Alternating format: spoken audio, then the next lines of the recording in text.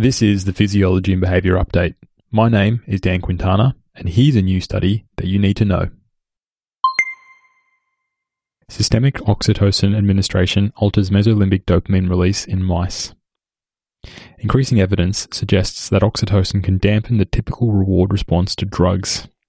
Indeed, some of the initial human trials of oxytocin assessed its therapeutic potential in drug addiction rather than social dysfunction, which is more commonly investigated nowadays.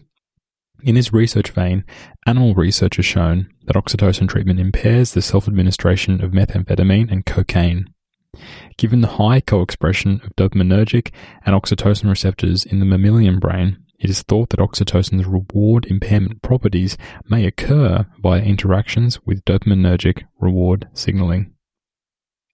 To examine this, Estes and colleagues subchronically treated mice with oxytocin prior to in vivo measurement of dopamine release in the amygdala and the nucleus accumbens.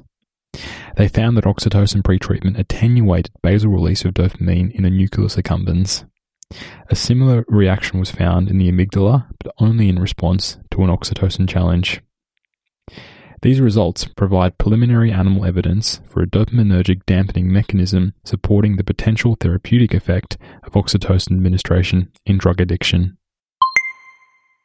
For more on the latest oxytocin, neuroscience, and psychology research, as well as my day-to-day research process, check out my Twitter feed, which is @DSQuintana.